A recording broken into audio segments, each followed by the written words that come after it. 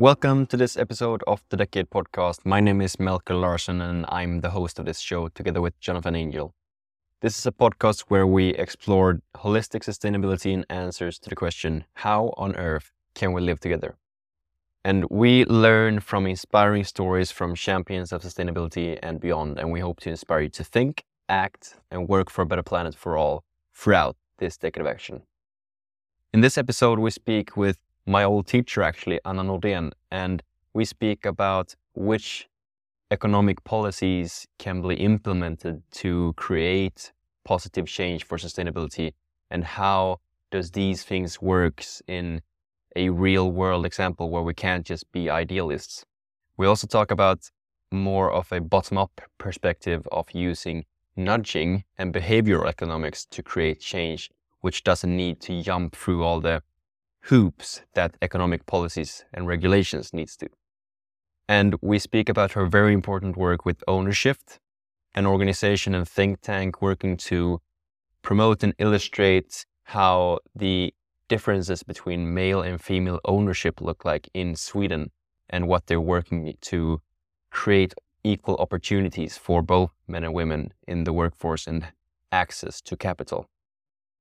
It was a very interesting episode, and I think it was very rich, getting into some topics that I think will be very informative. So I'm really happy to share this one. But before I let you into the episode, I will just share as well a short teaser that we have some big news coming up from the Decade Podcast. So stay tuned to look out for what's coming next. And with that said, enjoy this episode with Anna Nordén.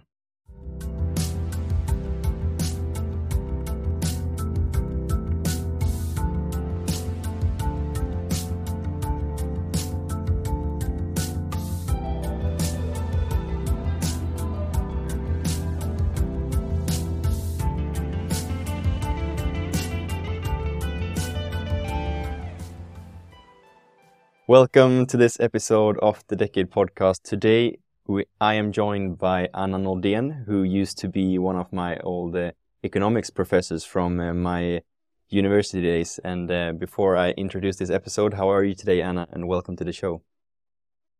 I'm fine, thank you. Very happy to be here. Yes, it's very interesting for me to have you back here because I remember your course, which was called Economics for a Sustainable Society, was a very illuminating one, weaving both the environmental perspective together with the economic one. And that's basically what the whole program was about. And I think I came into that course with a bit of a idealist's perspective and was very thought-provoking and illuminating in terms of, okay, but how does the actual world work? Which instruments are being used, how can we use them, where do they falter?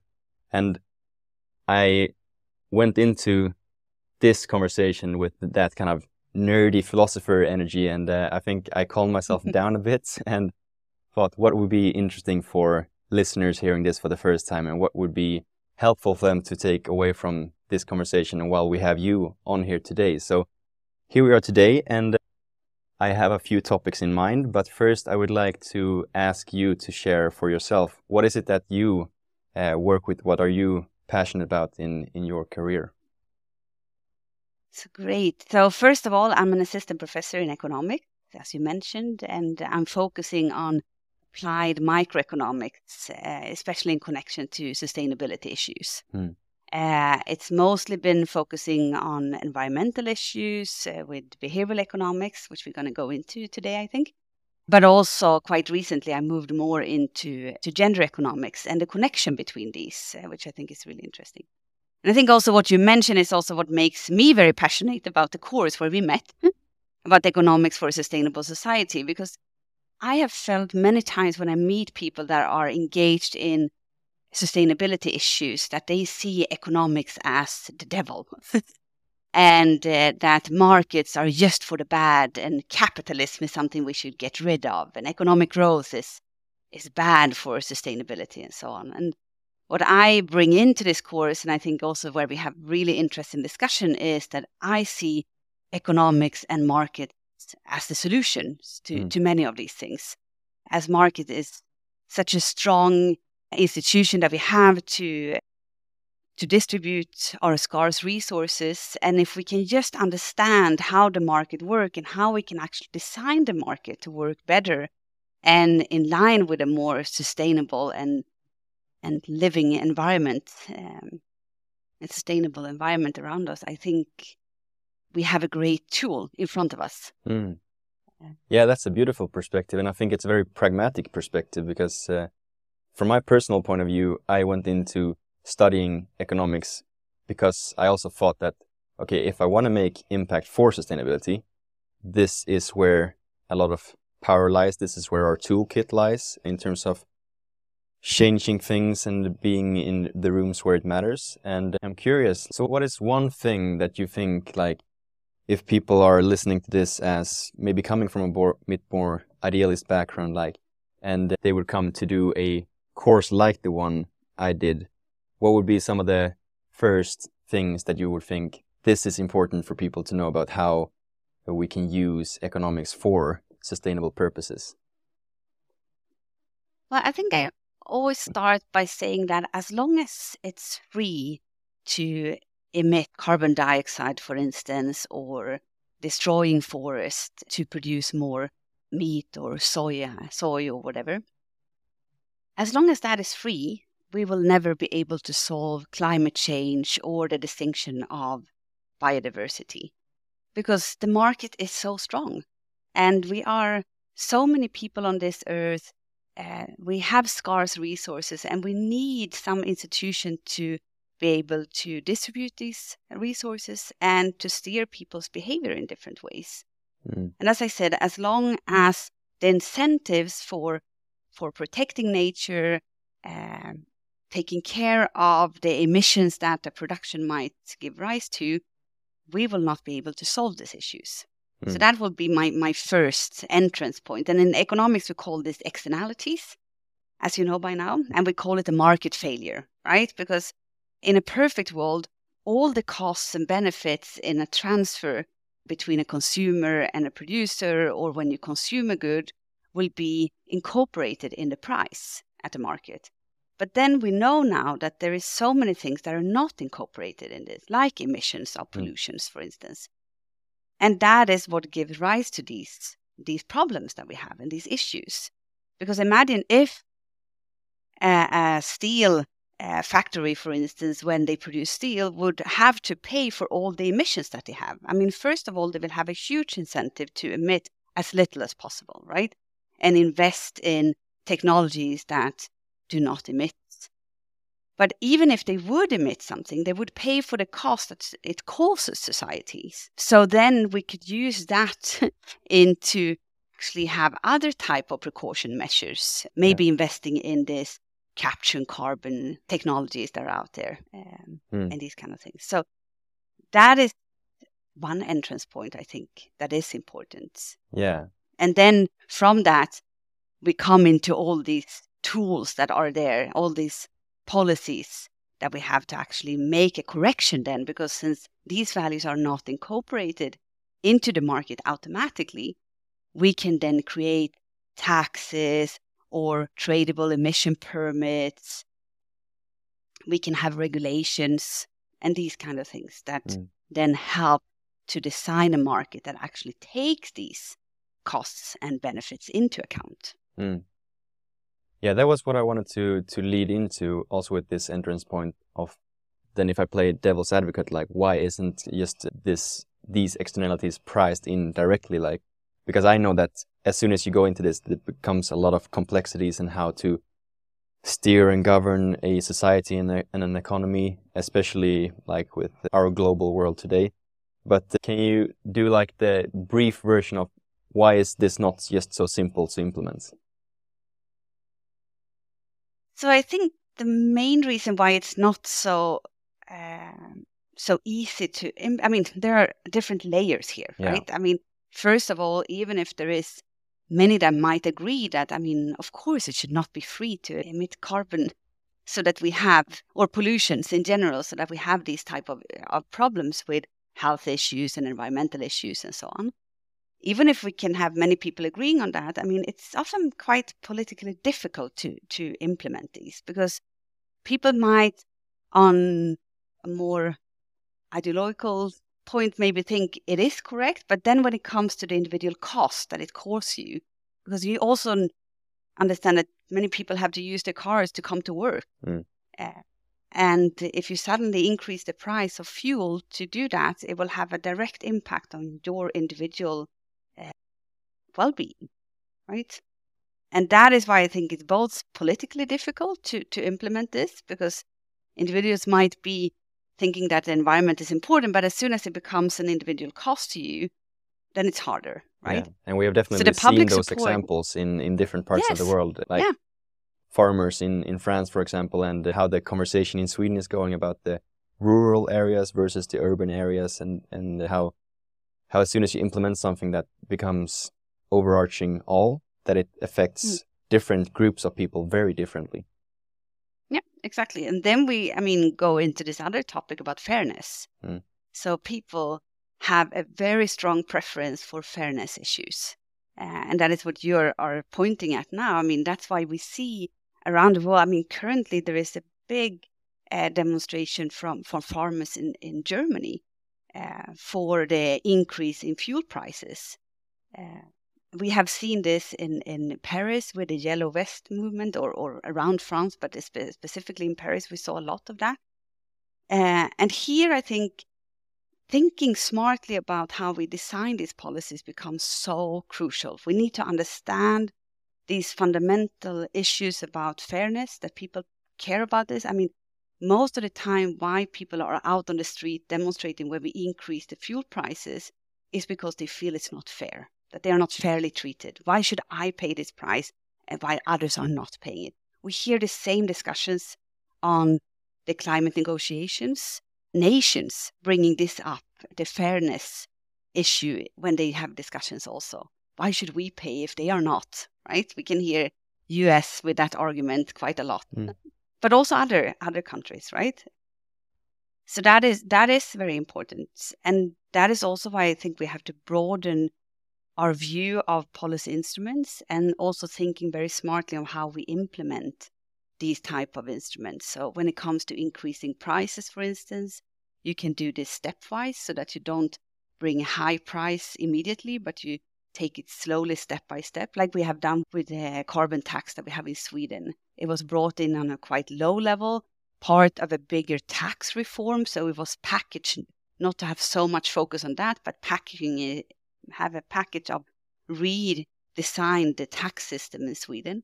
They started at a low level, as I said, and then increased it stepwise. Currently, we have one of the highest carbon prices in the world in Sweden, right? But I think if you walk around and ask most people will not even know that we have it. Yeah. And if they would know, they would probably not know that we have one of the highest in the world. Still, it's not enough, right? Economists have shown that if we really want to do something about climate change, we have to have even higher prices than what we have in Sweden today.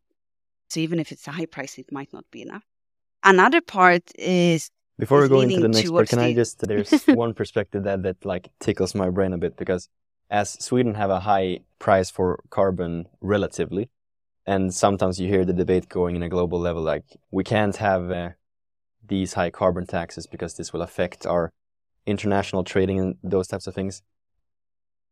How does this work in regards, like, so if I buy one good in Sweden that is carbon taxed versus in another country where it isn't, how does these types of things affect international trade? Maybe asking a big question here, but I'm curious to get that one out of you as well.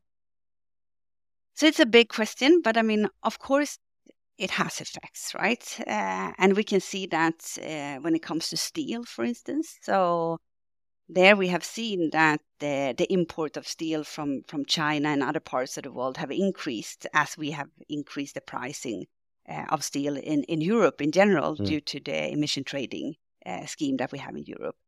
And this is also why Europe now is implementing a quite strict regulation on these carbon border emission equalizer, so to say, to try to balance that part. Yeah, so that you have to pay when you import from making outside sure of the that EU.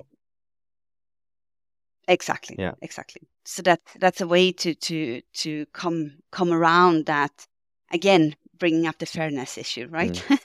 That firms here within Europe feels that they are unfairly treated, that the market is not, that they are not competing in a free market anymore, that we are putting restrictions into their possibilities to compete equally with China and India and other places, right? So this is definitely a topic, and that's also why when it comes to pricing on carbon specifically, it's often raised that we need a global price on carbon, and that we need to price carbon everywhere. And what the EU is doing now very bravely, I think, is trying to move into that direction. Because the problem with the global market is that as long as we have countries who decides over their own policies, it's very hard to implement global policies, because who will oversee these type of policies? So what they have designed now in Europe, I think it's going to be really interesting to follow this and see how it goes. But it's I believe it's going to have an effect.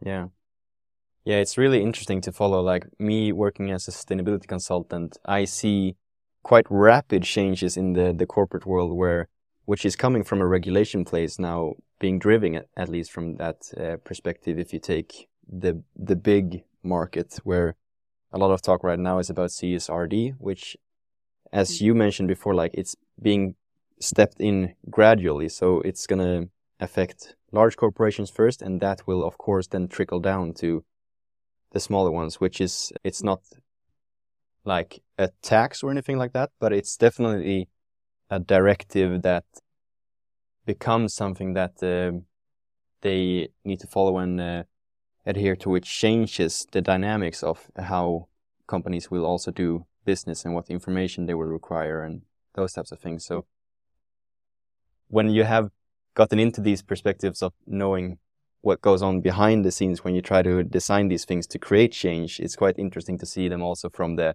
practitioner side of what is happening actually outside in the corporate world as well. Yeah, no, definitely. And I think also what you bring up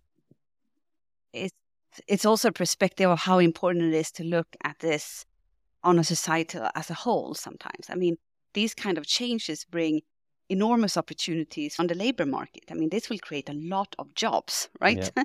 These kind of policies, which is, I mean, specifically interesting for those of us that are interested in sustainability issues and have that kind of background. I think the other part here is also to see how this might push more sustainable technologies into more low middle income countries as well. Yeah. Because for us to still be able to import steel and other products from other countries, we probably need to open up more export of cleaner technologies into these companies as well. And then there has been, I mean, and it's still ongoing discussion about, okay, so all these fees that the importers have to pay for the carbon emissions that are done on the goods that they are importing, what are we going to use these incomes from for? And one suggestion is actually that it should be used for incentivizing investments in cleaner technology in these low and middle income countries. And I think so it's so many interesting things that also follows with this if we design it in a way so that we can actually trigger more sustainable investment in other parts of the world as well. Yes, definitely an impact on trade, but also a great opportunity of trade of other types of products. Yeah. And there you got into something that we mentioned in the beginning, how these types of things can create another type of incentives which drives investments, uses the market as a tool for creating the change. As example, investing in more cleaner technology in maybe geographies that maybe wouldn't drive those investments themselves if it wasn't for the regulations in EU, for example. But I think when we talk about regulations and big structural things that affects the whole of society, I think it might be hard for people to individually relate to, well, how does this affect me? How does this affect my work, my everyday life? And I think that's where I think there's a really interesting intersection point where you in the course talked a lot about the nudges and the behavioral economics.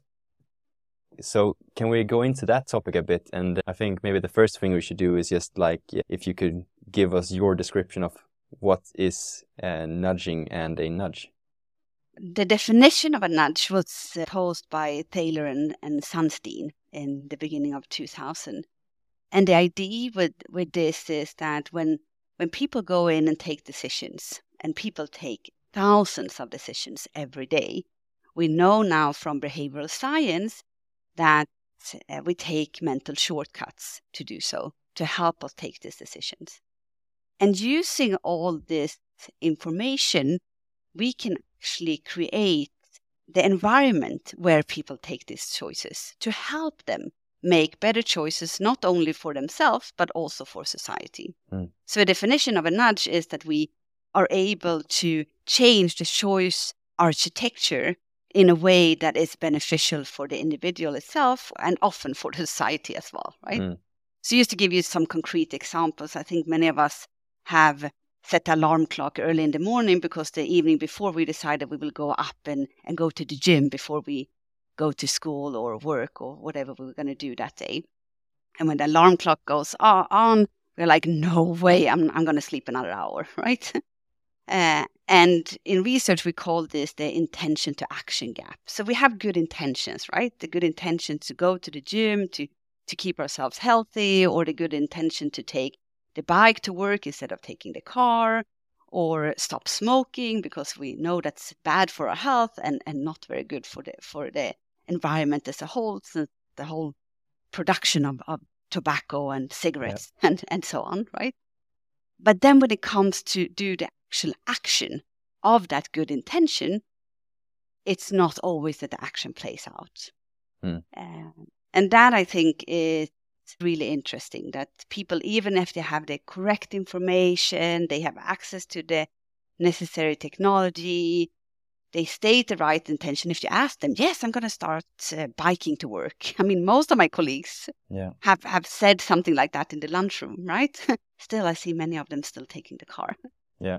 I mean, even if we have all this, we still observe that people are not taking action. Yeah, I think this is a very interesting topic, and the array of what could be called a nudge is so vast, like from big things affecting millions of people to nudging yourself, as you said, with maybe trying to create a new habit for yourself personally and using, and you mentioned there, like we take mental shortcuts, and I definitely feel this as well, that I think we can describe it as when you have the rational mind that can actually look at different perspectives, figure out a decision with different variables, and we have the direct. Taylor and Sunstein calls them system 1 and 2, or maybe it's Daniel Kahneman who calls it that. It's Kahneman, actually, who wrote this book. I mean, also again based on many, many years and decades of behavioral science. He wrote this more popular science book where he systemized this knowledge into the system 1 and system 2 thinking. Whereas system 1 is like this fast automatic thinking, as you said, often based on stereotypes and previous experiences and so on. And then we have the system 2 thinking, which is this more slowly calculating thinking. In economics, we call it maybe more rational thinking. And here is where we end up with often system 1 helping us, right? Because if we would work with system 2 all the time, I mean, we will not even get out of our apartments in the morning, right? Because we will think about every small little choices, and we cannot function as humans like that. So we need both of these systems. Yeah. But we can also work with the system 1 thinking a little bit more using nudges. For sure. And I just thought of a funny memory that, speaking of nudging, I remember actually when we started this podcast in 2020, I had a friend request that we do an episode about nudging for sustainability back then. And I didn't know what it was until much later, actually. But so now here we are, so that's a closed loop now. But so what are some of your favorite nudges for sustainability specifically, so that we can concretize this a little bit more? So I have a couple of favorite nudges.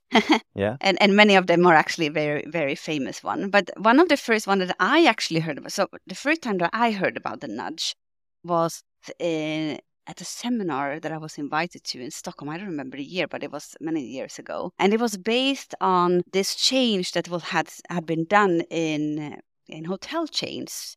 I think they started in Norway actually, but then it trickled down to be the whole Scandinavia. So one of the famous hotel chains in Scandinavia was asked by some researchers actually to see if they could reduce the food waste from their breakfast buffets by just changing the size of the plate. So going from the normal bigger sizes of 24 centimeters to going down to 21 centimeters. And the researchers that followed that project could actually see that they reduced food waste by almost 20%. Mm. So that's a huge effect, right? Yeah. And imagine, I mean, now if you go to a breakfast buffet, next time try to see the size of the plates, and you will see that most of the hotels that I've been to, at least in Scandinavia, have the smaller plates. And yeah, so that is one nudge that I think is really interesting. We call it a change in the physical environment. So there are of course many other examples, but these kind of like very simple, small changes, which is beneficial not only for the society as a whole, right? That we are reducing the food waste, but it's also beneficial for the hotels, for the firms, right? They are also saving cost for not having to throw away food. Yep. They have to order less food, right? So that is a save cost for them and still have clients and guests that are happy and have their breakfast. It's also good for us as individuals because smaller size of the plate has also in other studies shown that we eat less, right? So it might also be healthy for us. Yeah, these are interesting. And just before we maybe hear some other examples, when I first heard about nudging, like quite soon, my mind went to like, isn't this very close to manipulation? And I think that's a common way to go. But I think what you mentioned here before is a key ingredient, the intention to action gap, where if the people who you are affecting with the nudge already have the intention to do a specific type of decision or a habit, and you just are creating the most beneficial environment to be able to execute that behavior, then you're serving yourself and serving the target group as well. Whereas I think we can, in today's society, also, if we are aware, see lots of nudges which are maybe closer to manipulation. The easiest example for me right now would probably be like how shelves are stocked in supermarkets, for example, where it's an incentive for the supermarket to place the highest net value products on the shelves closest to eye level, where we give them most attention and salience. And that then becomes easier for us to take those types of products, regardless if those are what we had the intention to buy or not. Because so that I think is maybe a distinction between when you do it to close the intention to action gap, or when you use nudging in a little bit more, I guess, selfish or not the most beneficial to society way. Would you like to comment on that, or do you have more examples? Yes, then I would like to elaborate a little bit more on that. Yes, nice. Because I think we have to distinguish between what is a nudge and what is marketing, right? So, I mean, many of the designs that we use in nudging is based on a lot of research that is also used in marketing.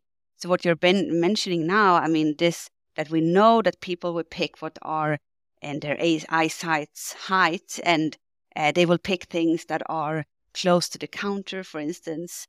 This is knowledge that is used in marketing a lot. So, and it's not defined as a nudge. Okay, yeah. So just by seeing that they are placing these type of products that the firm itself will benefit economically from, it's not making it a nudge. Okay, so to be able to be a nudge, it has to have this individual and societal element to it. First of all, I would say. I think Taylor and Sunstein would agree with me on that one. I also would like to elaborate a little bit more on the definition of a nudge. It's important that it's not mandatory, right? So going back to the example that I just gave with the size of the plates, I mean, with that change, you could still eat as much as you want, right? I have not taken away any choices from you. A nudge should not be mandatory, and it should be easy and cheap to avoid. Okay, so let me give you another example that I had on that is also one of my favorite, maybe because it was colleagues of mine from Gothenburg that did this experiment. So they went down to the cafeteria at the University of Gothenburg at the School of Economics and Business, and there, as in many lunch restaurants, you have some different alternatives to choose from for your lunch. And most of the time we see the meat option first, and then maybe you have a fish option, and then maybe you have a salad option, and then you might have a vegetarian option, but often you have to ask for that. It's often just said, we also have a vegetarian option. But what it is, it's often not stated, right? So what they did is that they went in and made a small change where they switch. So instead of having meat option first, they put the vegetarian option and specified it. Not just saying there is a vegetarian option, but really specified what it was. And then in the end of the menu, they put, we also have a meat option. And that's, I mean, now we are in a student environment, right? That they made this experiment. But with a normal meat option first menu, around 50% of the students going to the cafeteria choose the meat option. When instead they put the vegetarian option first, only 20% choose the meat option. And this type of experiments have been done in many other types of restaurants, showing quite similar results. Again, very easy to avoid, right? I mean, if you want meat, you can still go for meat. Meat is still there. We haven't taken away anything, but we have made a small change in the choice architecture, and it has a huge effect. And also a long-term effect, because I think that is another critique against nudges is that, okay, you have an immediate effect, but how long-term is it? Yeah. And they actually went back and saw that this actually had a quite long-term effect as well. Continue having a lower consumption of meat. Yeah. I like nudging because it's the examples you give now are like so simple, and if you think of humans as rational beings, they shouldn't really affect us at all. But then you see the results as statistically, the first one you mentioned that was around 20%, and that the differences in how people choose is significant. And I've actually tried this later nudge that you mentioned here on my swim run race after I had your course. So I just set the vegetarian option as the standard option as food when you finish the race. And you could also, like with one button of a click, choose to have a meat option as well, which we then sourced locally.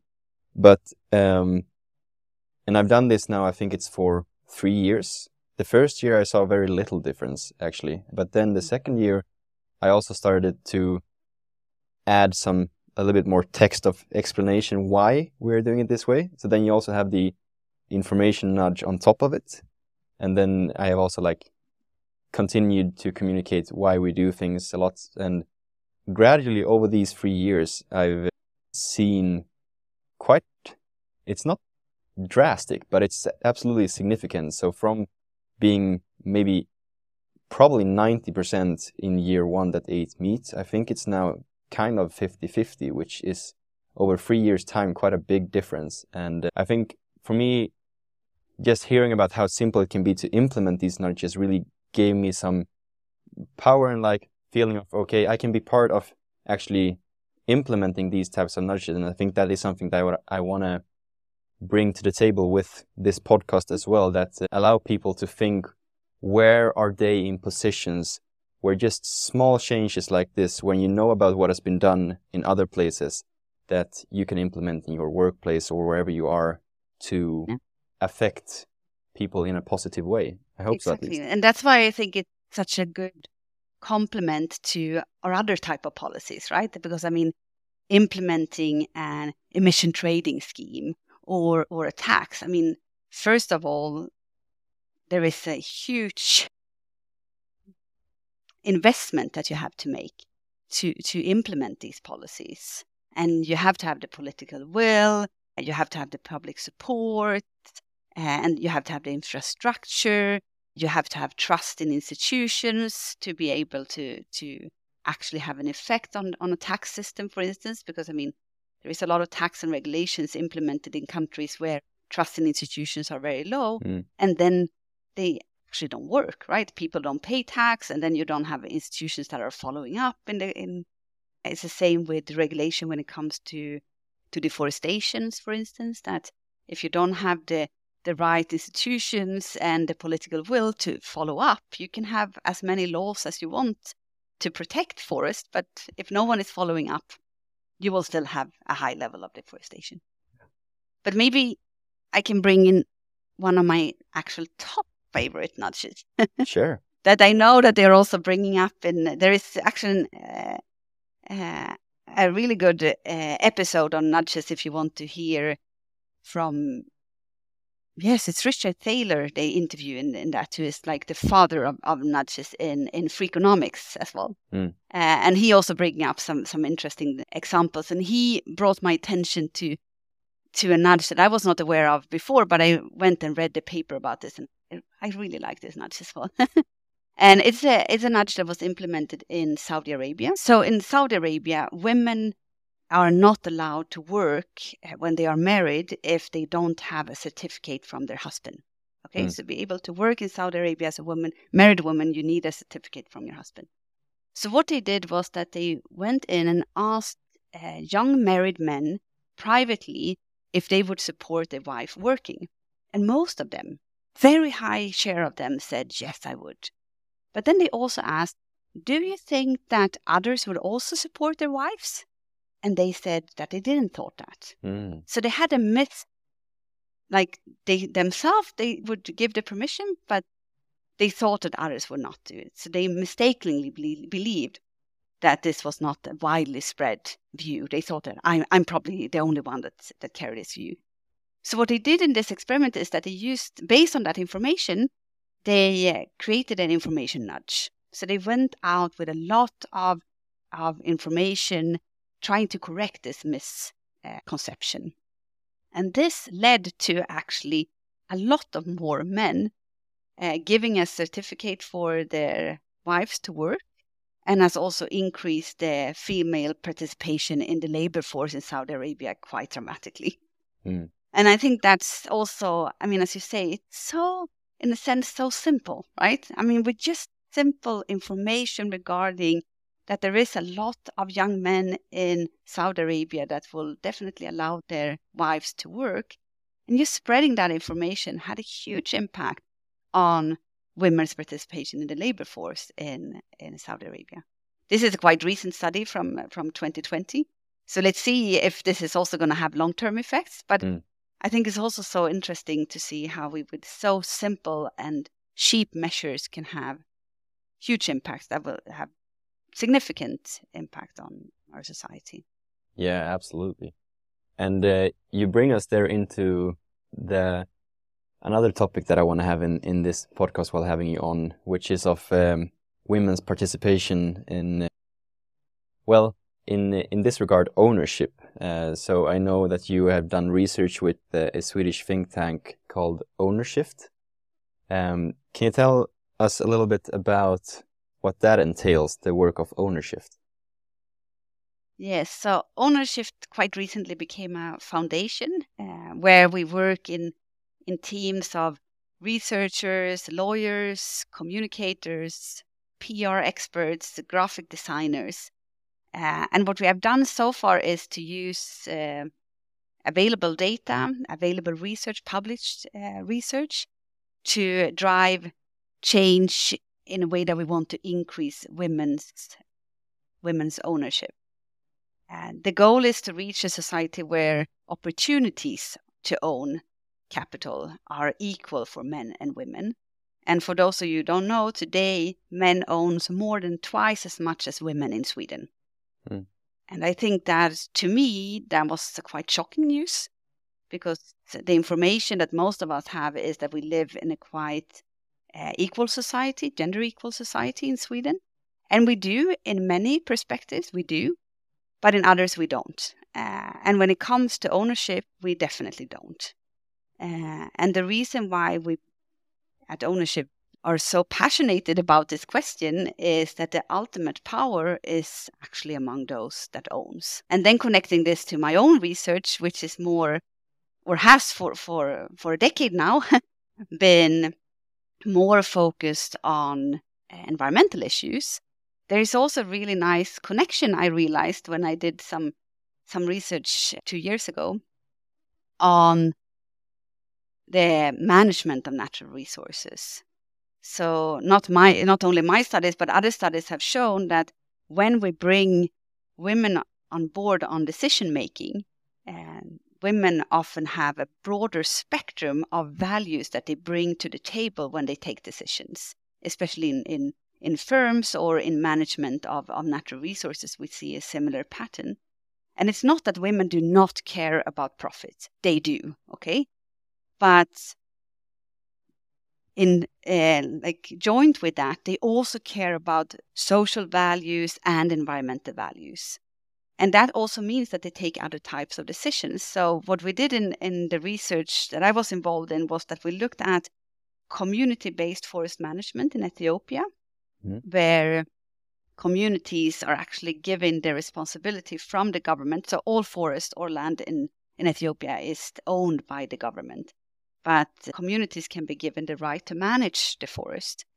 When they do, they set up a committee that takes the decision about management plans and so on. And most of these committees are only men. But we look into what happens in these communities where you actually have women on board in the decision-making committees. And what we find out is actually that the environmental outcomes, meaning the environmental status of the forest and also the household incomes increases.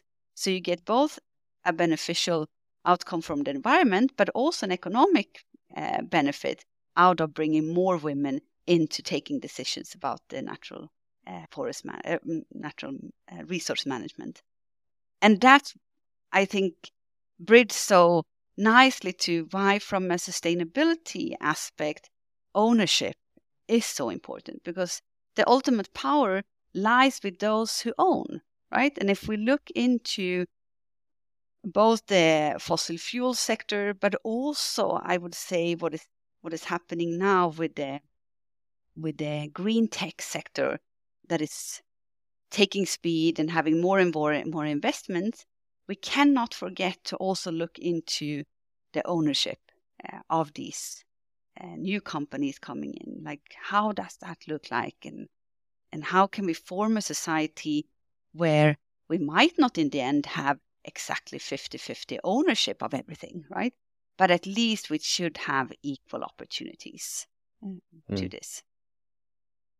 And I think one really good point that you make here is, like, why does it matter to have more ownership in women's hands? And it's, if you look at these outcomes that has been seen in other diversity studies and gender equalities as well, that, for example, that board of directors economically perform better when there is a diversity, because then you get perspectives into the mix that you otherwise wouldn't have. And I think we, if we just bunch our group as men together, stand so much to benefit from this as well, to have more balance in wherever we go about, to have more of the perspectives of women into, if we just use business as the example, because we gain more perspectives.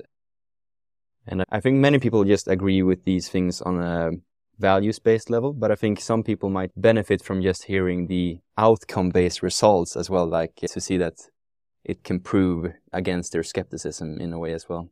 Yeah. Yeah, I think there is also, if you have not listened to it yet, I would really recommend you to listen to the summer speech of Catherine Marshall, where she is also talking about why gender equality is so important for men. Right? Because, I mean, these norms that are around these gender roles that we have in society is actually very damaging for men. And we also see that when it comes to health issue, mental health issue, we see more and more men in your age, I would say, I mean, between 25 and 40, that is really not feeling very psychologically due to this pressure of being in this male norm that many men doesn't feel that they fit into, right? And I mean, that is one thing that because I mean, when we look into also the question of why do women own just half of what men owns in Sweden, we look into, we have found like three main reasons for that. And the first reason is that men are the norm when it comes to the owner. And the second part is this issue, we call it many small streams. This issue that since men earn more than women, and since women still in Sweden are taking a large responsibility over children and taking out much more parental leave and so on, throughout the years in life, that means that they get less income, meaning that they have less capital to invest. And then the last topic that or category of mechanisms to explain why men own so much more than women is this what we call the catch-22, which in the discussion, especially connected to business, I would say, and entrepreneurship, we also often talk about that women need to be more confident and they need to change their behavior. But research have actually found that once women are actually doing that, they are perceived very different than men. So it is this like catch-22. And it's so important to also say that it's not an individual that needs to change, but it is a system that needs to change to give equal opportunity to ownership. Yeah, this is very interesting. You mentioned there that one outcome that you would like to see is equal opportunity for ownership for men and women. What is Ownershift's focus going forward? Is it to bring knowledge, or what is your focus on trying to take steps towards this? So I would say that we have three focuses at the moment. The first one is to continue what we have started, and that is to spread knowledge. We are out in different type of forum to have different types of discussions and presentations and educating people about just the fact that currently in Sweden, women only own half of what men do. So that is one part. The other part is to bring in more knowledge. So pointing out where we have gap in data availability, where we have gap in research knowledge, where we need more research, and also to try to find more funding to actually do research where we see the gaps and the needs. And then the third part is to conquer the world, meaning that we have looked at Sweden now, and we want ownership to go international and bring these topics to the table all over the world. So hopefully in the future, you will see more reports from us with perspectives from outside Sweden as well. How does ownership look like in Europe, or who owns the world? But as we already have pointed out in the second part that we concentrated on, the main reason why we know so little about this is data availability. In most countries, if there is any wealth data collected, it's often collected on household level. So then we don't have the gender dimension in that data. So that makes it very, very complicated to look at these issues. Who are actually owning what? Yeah, this is very interesting work, and I hope that we can illuminate this field a lot more. And I think it's very important that the type of work you do to bring this to the table and to the forefront of, because this is just as the information nudge, maybe something that many people just inherently don't know about, and therefore think that things are normal, and that they are equal. But exactly, this shows that we still have a lot of work to do for the benefit of the whole society. Yeah. No, and also one thing that I think, pointing a little bit maybe towards the listeners that I guess are interested in sustainability issues in general, and that is that we also need to encourage each other to be brave, right? Because changing these norms or doing like you have done in the example that you said, to actually in our small communities where we are, start to be able to change things and say, no, I'm going to put the vegetarian option first and not the meat option. you have to be a bit brave to do that because you will meet resistance. You will meet people who say, no, you should not decide over what I eat. I want to eat meat. And then we have to be brave to both take this decision, but also to explain why. And also say, but the meat option is still here, right? That's what I like with the nudge. It's like, okay, I'm not going to take it away from you. I'm just going to make it a little bit easier for you to also be brave enough to take another decision this time. Yep. For sure. Absolutely. It's been a pleasure talking to you about these topics and to get to delve into some flashbacks of studying again. So that was a lot of fun. Yeah. But before I let you go, I want to ask our signature question as well of what would you like to encourage to listeners throughout this decade of action?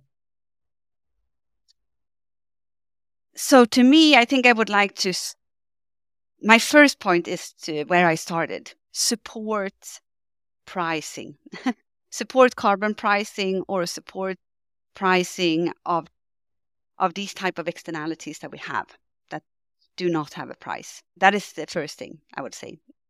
And the other thing, pointing more towards what I ended or our conversation with here, is to work more on inclusive ownership for our resources that we have on this planet. So not only a focus on gender, but inclusive in general, because we need that. Beautiful. Thank you so much. And if listeners are curious to find out more about your work or about Ownershift, where can they go to learn more? So they can go to our webpage. It's just ownershift.se. There they can read more about that work. And we are happy also if you want to know more, please just reach out to us. And as I said, we are working a lot on the first point to spread knowledge and have conversations in different forums and so on. So happy to continue that. And then you can come and study at JIBS and take my course. Yeah. Then we discuss more. For sure. And I think, so Ownershift right now is currently only Swedish, right? At the moment, yes. So then maybe an extra encouragement for international listeners to, if they feel called, that to start conversations and percolate this mission in other geographies. Absolutely. And as I said, that's our third mission that we're working on right now. So definitely we're very open to that. Cool. Thank you so much, Anna, for sharing your knowledge here on the decade. And I wish you a great rest of the day. Same to you. And thank you for inviting me. This has been a pleasure.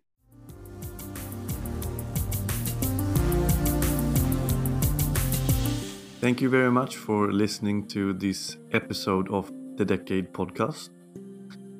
I would like to ask you to reflect on anything in this episode that impacted you or left an impression that you could take with you in this decade of action. If you like this episode, please share it with a friend or in your network on social media. And as always, feel free to reach out with feedback, questions or topics you would like us to cover. You can reach us through our social media or on the decadepodcast@gmail.com. And we hope to see you more further down the road throughout this decade. Thank you. Until next time.